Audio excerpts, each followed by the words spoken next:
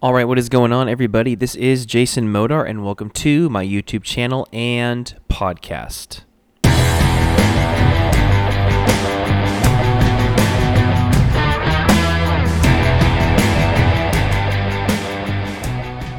So, a Black Lives Matter activist and a former Food Network star is charged with murdering her adopted white daughter and abusing a couple other adopted white children as well. So, here are the details of that story. So, new details have emerged about the death of Victoria Rose Smith, the white 3-year-old adopted daughter of a Black Lives Matter activist, Ariel Robinson. Robinson, the winner of Food Network Channel's 20th season of Worst Cooks in America, was charged along with her husband in the girl's death. Robinson, who is black, tweeted about white privilege shortly before allegedly beating the girl to death. "In my house, my black children get treated the same as my white children, and my white children get treated the same as my black children," Robinson boasted on social media. "It's a shame that when they go out in the real world, that won't be the case." But police say that Robinson's white children did not receive the same treatment as her black children. Smith's biological parents are now speaking out. In March of 2020, Victoria Rose Smith, age 3, was placed in an adoptive home with her 2 biological brothers. It appears from the start of them being in this home, they were abused severely.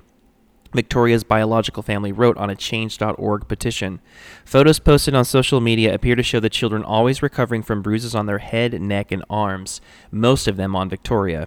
"We are calling upon the state of South Carolina to pass the bill to be named Victoria's Law, which will call for reform of the current screening process to become not only an adoptive parent but a foster parent as well." Though authorities are yet to charge Robinson or her husband with the abuse of the other 2 adopted white children, separate care has been arranged. On Friday, the toddler was buried in the presence of her biological mother, former foster mother, and others. So the story, suspiciously absent from mainstream media news websites, and I wonder if that is because it doesn't serve a particular narrative, but more on that later, more on that in a second. So I decided, because I was curious, what other websites were reporting on this, if they were at all. So I went to CNN, I went to MSNBC, and I went to ABC News' websites, and I typed Ariel Robinson into their search bar, and lo and behold, would you have guessed that when I did that, nothing came up? Nothing about Ariel Robinson beating her adopted white daughter to death. That was really weird. And then when I initially put it into Google a few days ago, all that came up were local stories and a few conservative news outlets like the usual suspects, Fox News, having a story about it. But up until I looked at it just a few minutes ago before I went to record tonight's video, there wasn't anything on there other than that. But now People Magazine and a couple other larger outlets like that have picked up on the story because Ariel Robinson tried to say that the reason why her daughter actually died and why her daughter's body was full of bruises was because her daughter drank too much water, was starting to drown on that too much water that she drank, and Ariel was trying to give her the Heimlich maneuver, and that's why she has all sorts of bruises over her. Now, obviously, that's a story that not even my 1-year-old daughter would fall for, but nonetheless, that's part of the story that bigger outlets like People have finally started to pick up on and have started reporting on the story. But it's interesting that this is nowhere to be seen anywhere in the mainstream media. It's actually not interesting at all. It's not surprising in the very least. And why don't we go ahead and just address the elephant in the room and say that if this was a white, heterosexual, religious, Trump-supporting male, then things would be slightly different. And by slightly different, I mean incredibly different, almost altogether different. There wouldn't be a mainstream media website, social media channel for these mainstream media websites, or television channel that would not be discussing this around the clock. This would be the number one story. It would have been the number one story. We would still be talking about it. And why would we still be talking about it? Because cities in America across the country would be on fire. Remember the George Floyd riots last summer? Remember how much fun those were? All the looting, pillaging, burning, destroying at the hands of Black Lives Matter and Antifa, the murder and the rape at the hands of Black Lives Matter and Antifa. Remember all that was inspired because we wanted justice for George Floyd, and apparently justice for George Floyd meant burning down businesses of business owners who had absolutely nothing to do with George Floyd's death. and attacking and raping and murdering and destroying people and objects that have absolutely nothing to do with George Floyd and George Floyd's death.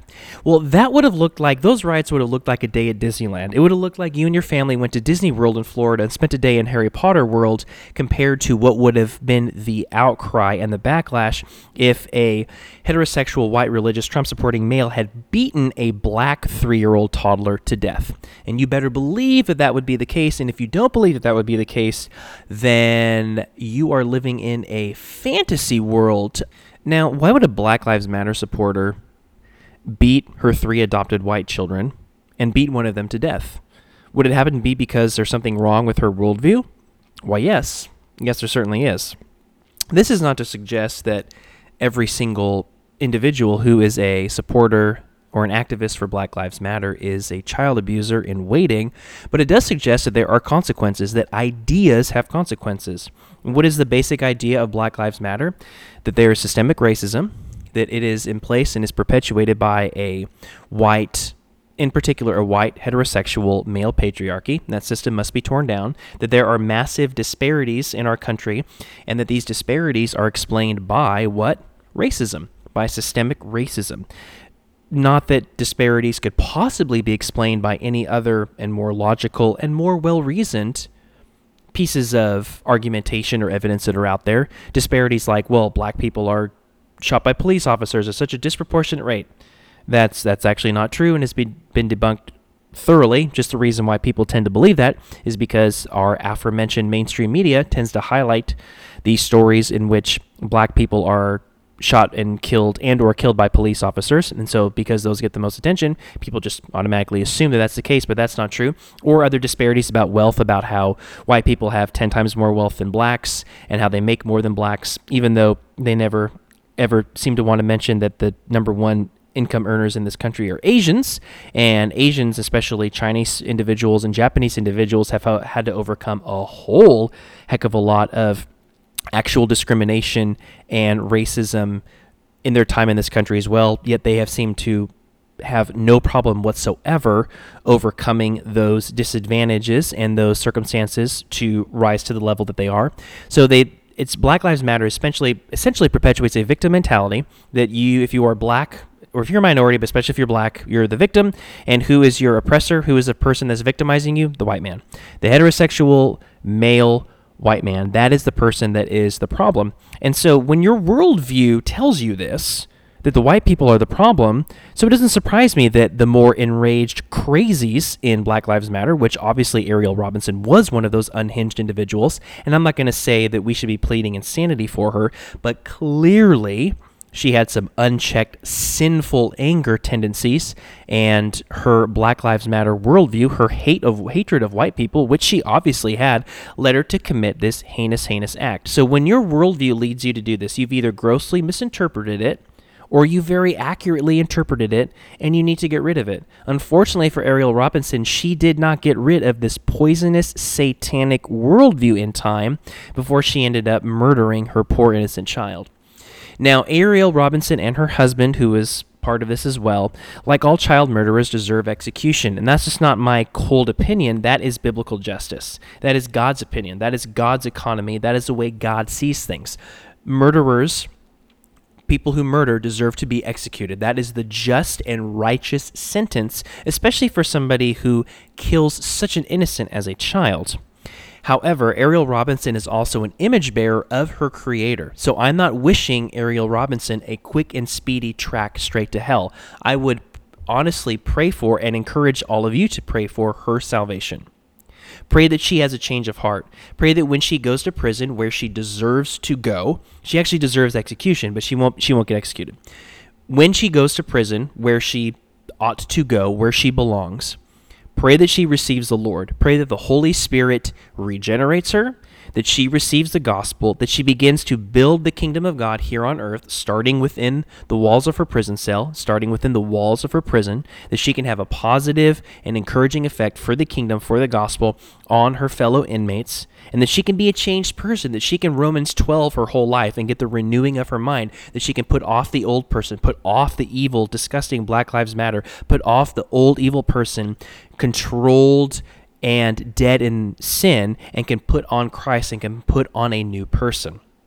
I'd love to see her change. You can pray for righteousness. You can pray for God's vengeance to take place while simultaneously praying for what's best for somebody. And what's best for somebody, that's biblically what loving them is. Loving them in a sacrificial way, loving them in a way in which you put their needs above your own. And in this instance, the needs of Ariel Robinson is the gospel of Jesus Christ. She needs her heart of stone that is polluted and contaminated by bigotry and hatred to be replaced with the heart of flesh. And also pray for the siblings who survive this, and for them and the rest of the biological family's grief, and all the other loved ones of Victoria Rose who was murdered. Those people have quite a task on their hands to overcome a horrendously difficult situation. I have a 3-year-old daughter. I can only imagine the despair and the grief that I would personally be going through if she ended up getting beaten to death. That would be just a horrendously horrible thing to deal with and to overcome. So pray for them, and pray that they get the support and the love and the empowering and the just showering of grace and mercy from the Holy Spirit to be able to comfort them and see them through this very difficult situation, and pray that they find forgiveness in their hearts for Ariel Robinson. Because the last thing I would want for these people to have is bitterness to entrench itself in their lives. Bitterness is essentially a poisonous pill that you swallow that only affects you. And so pray that they find within their hearts forgiveness for Ariel Robinson, and even if they have to wake up every single morning praying to God for that forgiveness, and they have to forgive her every single day for some time, even for the rest of their lives, pray that forgiveness, that this right to retribution, that they release it, give it up to the Lord, and then are able to walk in peace and find a way to move on in a healthy way from a terrible and grievous situation. Well, thanks so much for swinging by my YouTube channel and podcast to hear cultural commentary from the perspective of a Christian who's just trying to glorify God and enjoy Him forever. If you are enjoying the content, if you don't mind, please giving it a subscribe, a like, and a share. And speaking of all of those things, I'm at 97 subscribers as of the recording of this video, which is very exciting. I am 3 away from my initial goal that I had for this YouTube channel that I gave myself last summer shortly after I started this YouTube channel, which was to get to 100 subscribers, and I am almost at that goal. That is super exciting. So to all of you who have subscribed, I thank you so very much. Let's get to 100, and then the next goal after that, spoiler alert, will be to get to 1,000. That's right, I'm going from 100, I'm going to put another 0 on the end of it, get to 1,000 subscribers, get enough hours worth of viewing on this page to see if we can monetize this bad boy, and to see if I can really turn this whole YouTube thing into something special and long-lasting. And if y'all are enjoying it and you want to stick around for the ride, I appreciate you and hope you continue to do so, and have a great day.